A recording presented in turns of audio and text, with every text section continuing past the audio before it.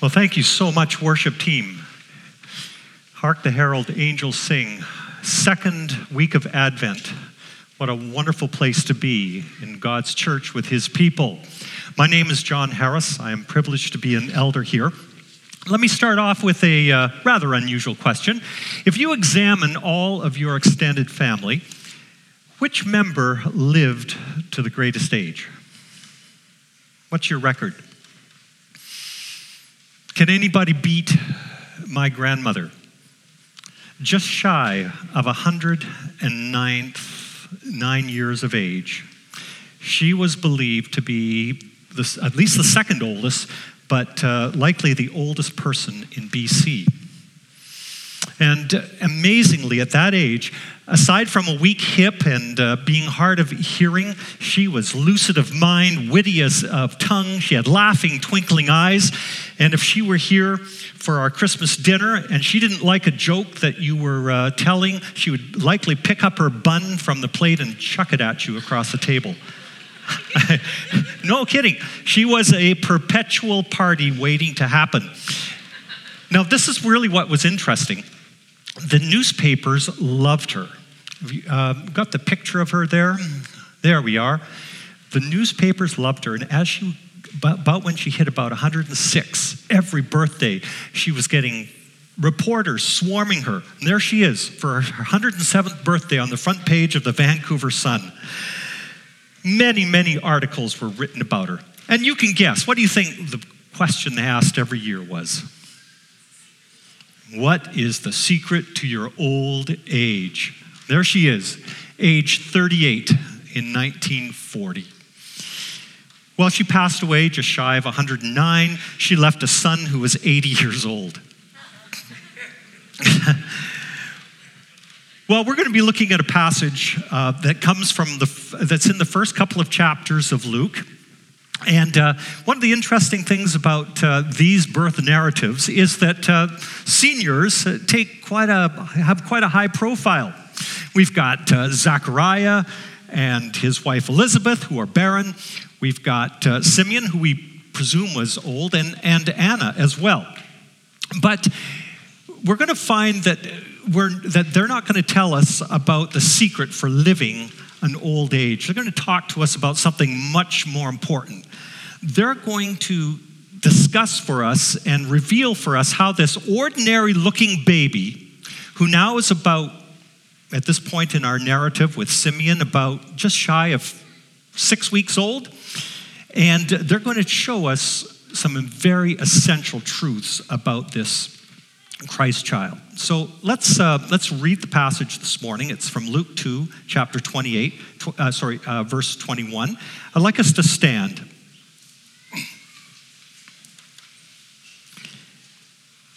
This is the word of the Lord. At the end of 8 days, when he was circumcised, he was called Jesus, the name given by the angel before he was conceived in the womb. And when the time came for their purification, according to the law of Moses, they brought him up to Jerusalem to present him to the Lord. As it is written in the law of the Lord, every male who first opens the womb shall be called holy to the Lord, and to offer a sacrifice according to what is said in the law of the Lord, a pair of turtle doves or 2 young pigeons. Now, there was a man in Jerusalem whose name was Simeon, and this man was righteous and devout, waiting for the consolation of Israel, and the Holy Spirit was upon him. And it had been revealed to him by the Holy Spirit that he would not see death before he had seen the Lord's Christ. And he came in the Spirit into the temple. And when the parents brought in the child Jesus to do for him according to the custom of the law, he took him up in his arms and blessed God and said, Lord, now you are letting your servant depart in peace according to your word. For my eyes have seen your salvation that you have prepared in the presence of all peoples, a light for revelation to the Gentiles, and for glory to your people Israel. And his father and mother marveled at what was said about him. And Simeon blessed them and said to Mary his mother, "Behold, this child is appointed for the fall and rising of many in Israel, and for a sign that is opposed. And a sword will pierce through your soul also, so that thoughts from many hearts may be revealed." Thanks be to God for his word. You may be seated. Let's pray. Our Heavenly Father, you spoke the world into existence, and now you speak new life into your children. Please give us the light of the knowledge of the Lord Jesus Christ. Give us the grace to receive your word, and Lord, through it, convict us of our sins, and may we know that Jesus is sufficient for everything. May we be strengthened as weak, and may God's body be built up through this study. In Jesus' name, amen. So as we unpack this amazing passage, I want you to keep in mind the prophecy that towards the end of the passage that Simeon mentioned. He said, "Behold, this child is appointed for the rising and falling." Keep that in mind. We're going to refer to this many times. And as we go through this passage, I believe that there are 3 points that are crucial to our growth as Christians, to our discipleship. And here's what I want you to take away. These are the takeaways. Number 1, Jesus was born under the law. That has titanic implications for all of us. Number 2, I want us to learn the lessons from Simeon's life in the Spirit. And number 3, I want us to understand the importance of the prophecies that Simeon gives us. They involve light, they involve glory, they involve, as I've already said, rising and falling. So let's pick it up at verse 21. At the end of 8 days, when he was circumcised, that's Jesus, he was called Jesus, the name given by the angel before he was conceived in the womb. And when the time came for their purification according to the law of Moses, they brought him up to Jerusalem to present him to the Lord. So here we begin with a young couple. You probably are aware that they're likely teenagers. Mary might have been 13 or 14. And they're bringing Jesus up to Jerusalem. Now, why up? Well, because their destination is the temple. And the temple is on a mountain.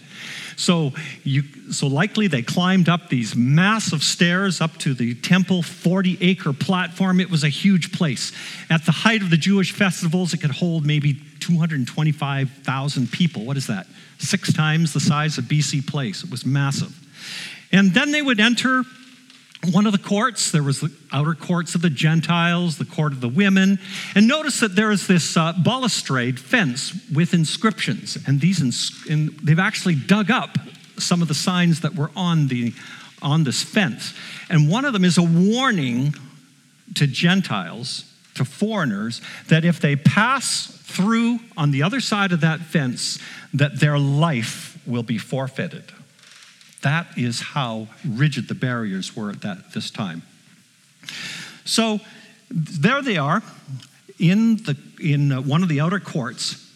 And by the way, why are they in the temple in the first place? Well, Mary and Joseph are faithful Jews. They're observant Jews. And so they're observing several Old Testament laws. As we read through this passage, you may have noticed that the term law is used at least 4 times. So there were actually 5 laws that they were fulfilling as obedient Jews. First of all, Jesus was circumcised, as we've mentioned. Then he was named in obedience to the angel's command. Then there's 3 more that form the reason for their visit. There was a purification ritual.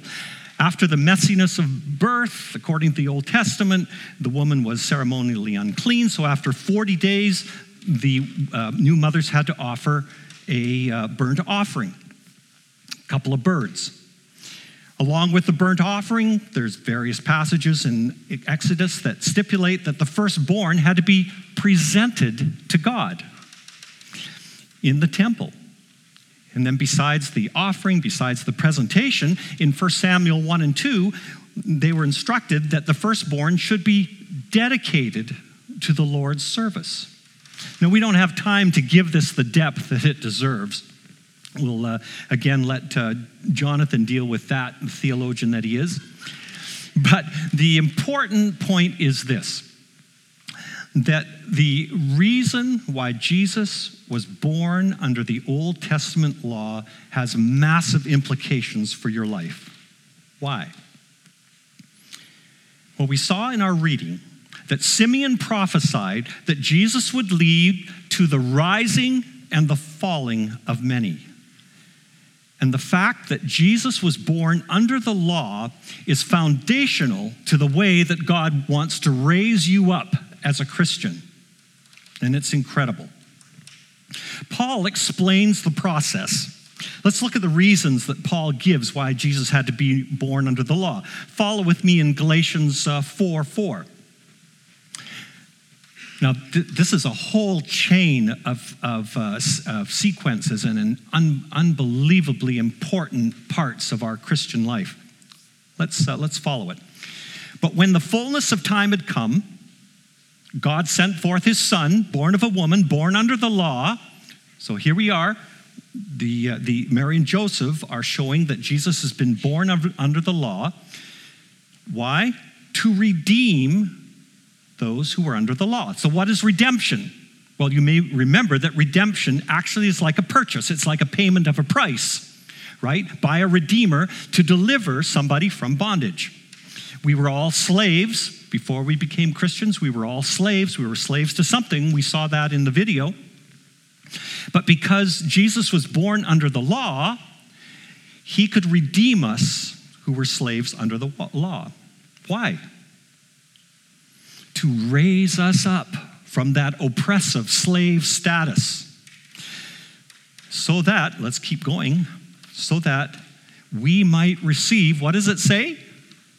We might receive adoptions as sons. That great 19th century preacher, one of the greatest who has ever lived, right up there with Jonathan, greatest who has ever lived, put it perfectly. Our Savior put himself under the law for our sakes, and in every jot and tittle he observed it. So we are delivered from its dominion. For Christ has fulfilled the law on our account, so that it has no more claim on us. You catch that? Jesus was born under the law so that the law would not have dominion over us, so that we, through faith, could be in grace. Let's keep going. It's one thing to know with your mind that you are adopted as a child of God. It's one thing to know with your brain a truth. It's another thing to know in your heart that you are God's child. Maybe your English teacher used to talk to you about propositional truth. That's knowledge of the brain. But God wants us to have more than that. He wants us to have relational truth. And so Galatians 4:4 continues. Remember the sequence. Jesus is born under the law. Then we are redeemed. We're purchased from slavery. And then we're adopted. But the chain link keeps going. The links keep expanding. He gives us then the gift of the Holy Spirit. Why? So that we can know that we have been adopted into God's family experientially, directly in our heart. Isn't that amazing? Jesus is born under the law, which leads to our redemption, which leads to our adoption, and that allows God to send the Spirit into our hearts. And now we come to the final climax. The Spirit is in our hearts, and what does that evoke? What does that cause? That gives us this experiential, deep knowledge that we are a child of God, and allows us to cry out, what is it? That Aramaic word for father? Abba. That's right. What does Abba mean? Maybe your Sunday school teacher said it meant something like an intimate form of daddy. That's maybe a little too familiar. Those of you who, I don't know if any of you have lived in Quebec, but perhaps the French term papa captures it. Incredible. And remember, all of this whole sequence of events and blessings that we have started because Jesus was born under the law. It's unbelievable. And those of you who were adopted, those of you who have adopted, know that your adoption is like a parable for this miracle of being adopted into God's family and being able to call him Abba. And when you look up at the stars on a cold winter night, and when you marvel at God's creation and the swirling galaxies and the voracious black holes that are up there, those unimaginable energies and distances, that behind all of that power in creation is your Father, who desires that you cry out to him, Abba. Does your prayer life reflect that warmth? Or is it just kind of a static ritual? Well, we move on to verse 25. And we're going to take a look at the second big emphasis in this passage, Simeon's life in the Spirit. Let's pick up our story and learn the lessons from Simeon's life in the Spirit. In the middle of all of these massive crowds, likely in the court of the women or the court of the Gentile, who should they happen to meet but Simeon? Turns out that the meeting was not by chance. It was divinely orchestrated. And so we meet Simeon. And all we know about Simeon is in these 11 short verses. We don't know his exact age. We assume he's quite elderly. We don't know what his role was. Was he a priest? Was he just a regular devout temple worshiper? But we do know that from God's perspective, his resume is outstanding. Look at it in verse 25. Now, there was a man in Jerusalem whose name was Simeon, and this man was, how does God describe him? Righteous. He had integrity. He was devout. He followed God's laws with all his heart. Besides having a character of righteousness and devotion, he was consumed by looking forward to God's promise, watching for, what is it? The consolation of Israel. It's another term for the Messiah. But the quality that is emphasized the most about Simeon, which leads to our second point, is that the Holy Spirit was upon him. Now, as we look at Zechariah, at Elizabeth, at Mary, in the first two chapters of Luke, we find that the Holy Spirit plays a large role in what happens. And we find out that the Holy Spirit and the power of the Holy Spirit is actually exercised from their righteousness, from the high esteem that God had from them. And as you fight against sin, and as you, by God's grace, become conformed into Christ's image, you are setting the fertile ground. You're actually putting, getting your garden all tilled for the exercise and the release of the Holy Spirit. And this is what's happening with Simeon. So the Holy Spirit operates and gives us enabling in many different ways. Remember, at this time, we're still in the Old Testament, right? The New Testament doesn't officially begin until Jesus' baptism up to John the Baptist, but still officially, we're in the Old Testament, and the Old Testament evidences of the Holy Spirit power were incredible. Now, when we come into the New Testament, there's a lot of overlap, a lot of similarity between the way that the Holy Spirit empowers us, but also some major differences too, which we won't get into. But remember that for Simeon, the Holy Spirit gave him supernatural knowledge. He showed him that he would not see death before he would see the Lord's Christ. Supernatural knowledge. And the Holy Spirit for Simeon gave him guidance. He led him into the temple at just the right time. But there's more. Remember that this baby Jesus, to the naked eye, doesn't appear to be really any different than any other baby. So how are we going to know that he's not just extraordinary, but actually is the hinge of history? He's the fulcrum point of history, and he is the Lord of heaven and earth that descended to earth. How are we going to know that? Well, God chose to use angels, chose to use human beings to communicate that. God uses all sorts of interesting ways to communicate his truth. He can use a donkey. He can use stones. But in this case, he used Simeon to identify who Jesus was. He also used angels. He used Elizabeth. He used Zechariah. In the first few chapters of Luke, Jesus' authentication and verification as the Son of God, as the Messiah, came through the witness of other people. And now it is Simeon's turn.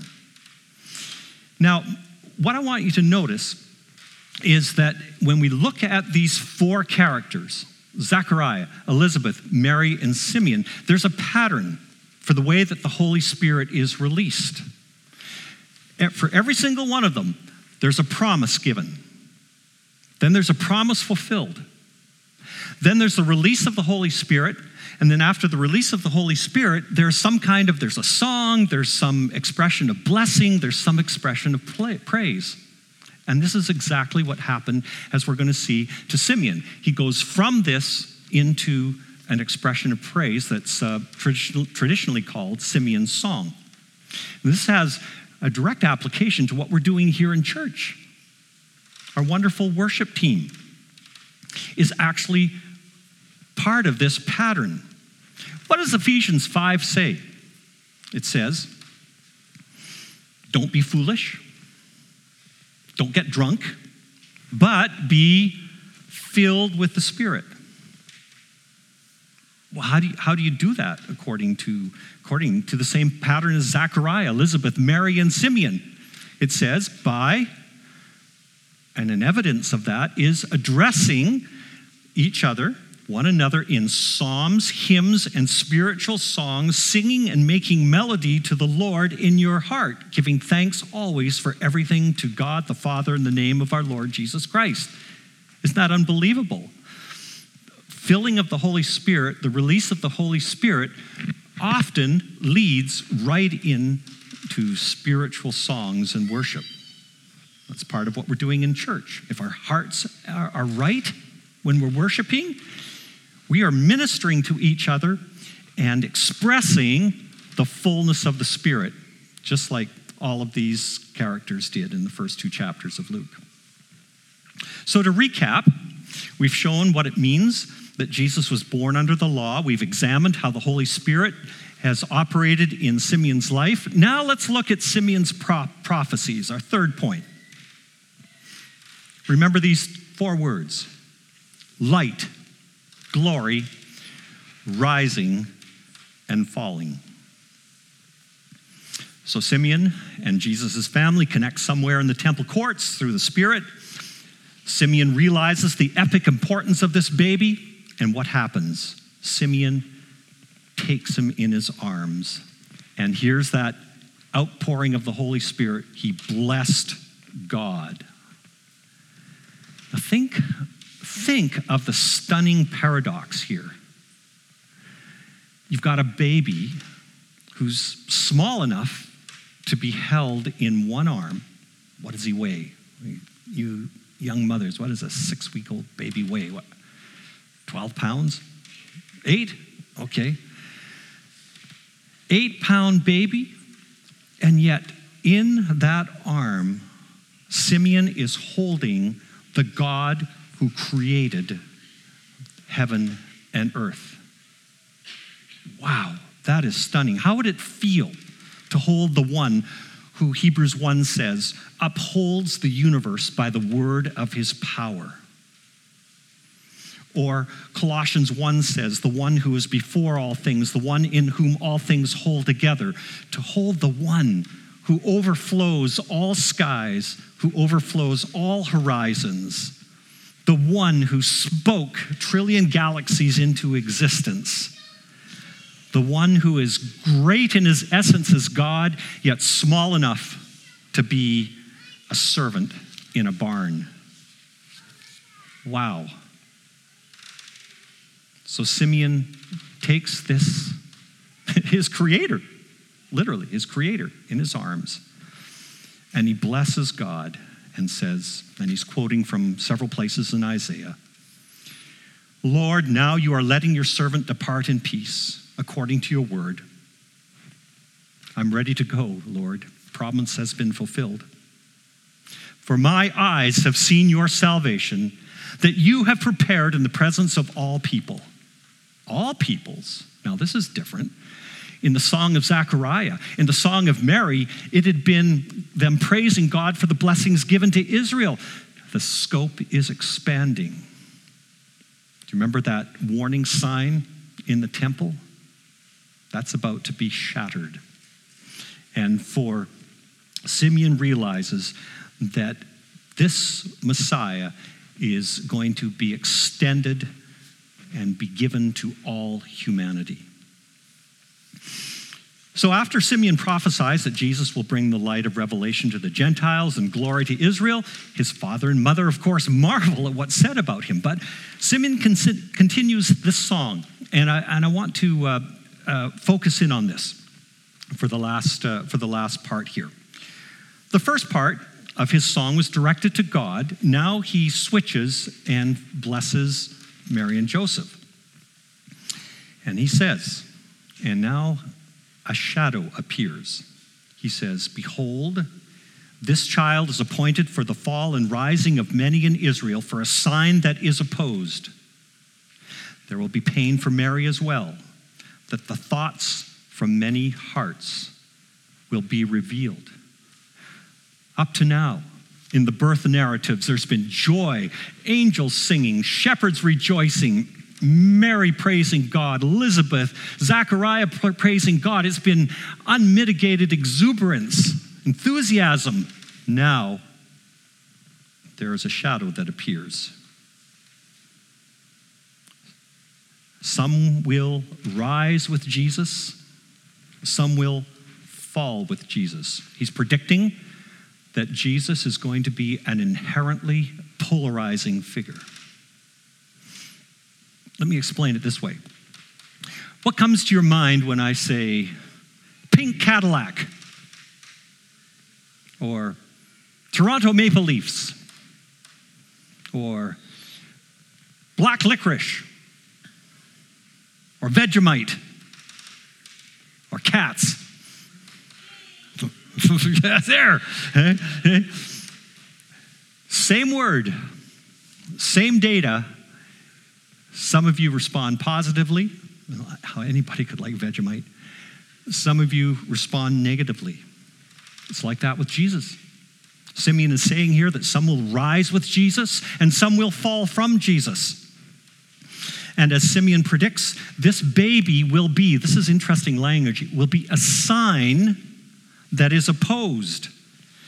And as a result, those divided responses, what does verse 35 say? Those divided responses will expose the hearts of many. Now we see this fulfilled increasingly in all four Gospels. You look at Matthew, Mark, Luke, and John. As the chapters move along, don't we see this polarization happening? This rising and falling? And it's a polarization that simmers from anger that finally boils out into the outright murder of the Son of God. Some are drawn to him, some are repulsed by him. Right from the start, this baby Jesus draws people from faraway places to give him worship and to give him gifts. And yet the same baby Jesus makes an insecure, paranoid Herod panic and slaughter babies because he thinks that maybe Jesus is a threat to him. Same miracles. Jesus heals a lame man beside a pool. He heals a hunched, crippled, bent-over woman. For some, it's a cause of rejoicing. For others, it makes them angry because he violated their man-made fanatical Sabbath rules. Same with the parables. Jesus tells parables. To some, it reveals secret hidden treasures of the kingdom of God. And for other people, those same parables provoke blindness. Jesus is inherently polarizing. He divides humanity into two. John 1 says he came to his own, and his own people did not receive him. But to all who did receive him, who believed in his name, he gave the right to become the children of God. Same words, same person, opposite responses. Two poles of the magnet, attraction and repulsion. Why does it have to be this way? Why do some rise with Jesus and why do some fall? Why does he have to be a sign that is opposed? Because God has ordered the spiritual realm with a foundational law. And that law is this: in order for there to be a rise, there must be a fall. Now you're thinking, oh, that sounds a little cryptic, a little vague. That needs some explanation. Well, let me explain it this way. If you are a child of God, God has already raised you up in a way that is staggering. As we saw with our first point, because Jesus was born under the law, he's raised you up into the status of a full adoption as a child that you can call your heavenly Father Abba. But God's raising up of you goes much higher than that. Ephesians 2 tells us that even when we were dead in our trespasses, he made us alive together with Christ, and by grace you have been saved, and, notice the language, he raised us up with him and seated us with him in the heavenly places in Christ, so that in the coming ages he might show the immeasurable riches of his grace and kindness towards us in Christ Jesus. He raised us up to heaven. Did you catch that? Raised, that's past tense. If you're a child of God, spiritually, you've already been raised up into the heavenlies. But remember, the law of the spiritual realm, for there to be a rise, there has to be a fall. And who took the fall for this to happen? What kind of a fall was required for us to be raised up like this and seated in the heavenlies? How deep was the fall of this Messiah who allowed us to be raised up? It was a fall that went down so deep that it involved torture. It involved death on a cross. Ephesians 4 says that Jesus descended into the lower regions of the earth. This baby that Simeon is holding is proof of that. The Son of God has come down to earth from heaven. And he has descended not just to earth, but through death he will descend into the earth and be buried. Remember how Philippians 2 describes that fall that allows for our rise? Verse 6. Who, though he was in the form of God, did not count equality with God a thing to be grasped, but emptied himself by taking the form of a servant, being born in the likeness of men, and being found in human form, he humbled himself by becoming obedient to the point of death, even death on a cross. But remember, the law of the spiritual realm is not just that there must be a fall, it's that after the fall comes a rising. Therefore, God has highly exalted him and bestowed on him the name that is above every name, so that at the name of Jesus, every knee should bow in heaven and on earth and under the earth, and every tongue confess that Jesus is Lord, to the glory of God the Father. So as we've looked at this passage, we've seen the fulfillment of the prophecy that was given to Simeon, that this child will cause the rise and the falling of many.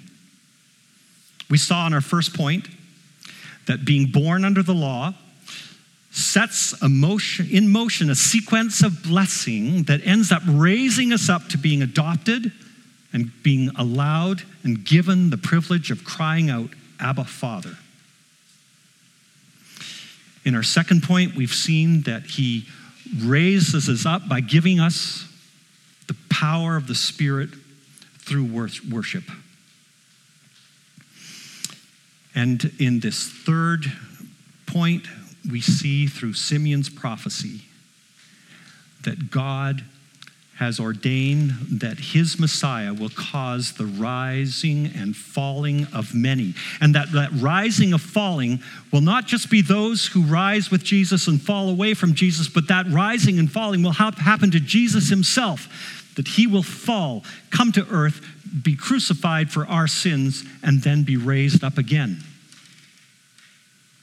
So what's the application?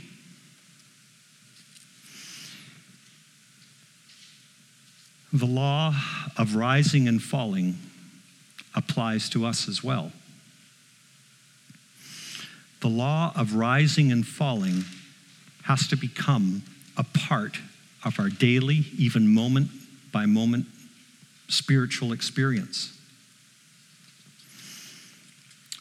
What does Romans 6 say? It says, now, if we have died with Christ, we believe that we will also live with him. We know that Christ, being raised from the dead, will never die again. Death no longer has dominion over him.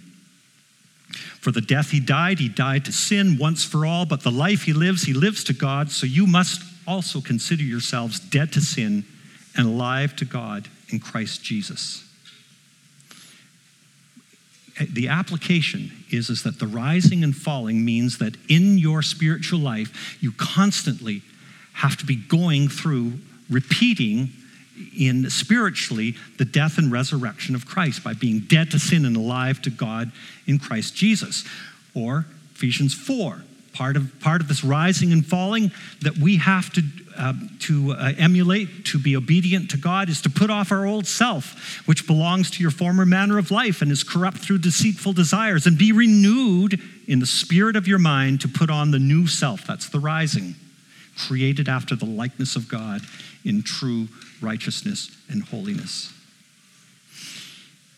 In your spiritual life, day by day, moment by moment, you will find that if you will fall like a grain of wheat that John 12:24 talks about, like Jesus, emulating Jesus, a grain of wheat that falls into the earth and dies, if you do that, you will bear much fruit. Just like Jesus, who when he died, single death, produced the fruit of the church, produced innumerable people in his kingdom, of which we are a part right here. Thank you. Let's finish with prayer. We thank you, our God in heaven and our Abba Father, that you have allowed us to know your Son by your Spirit and the Word. And God, now that we have received Jesus through your word, we ask that in this week we will be rooted up and built up in you and strengthened in faith and overflowing with gratitude. In Jesus' name, amen.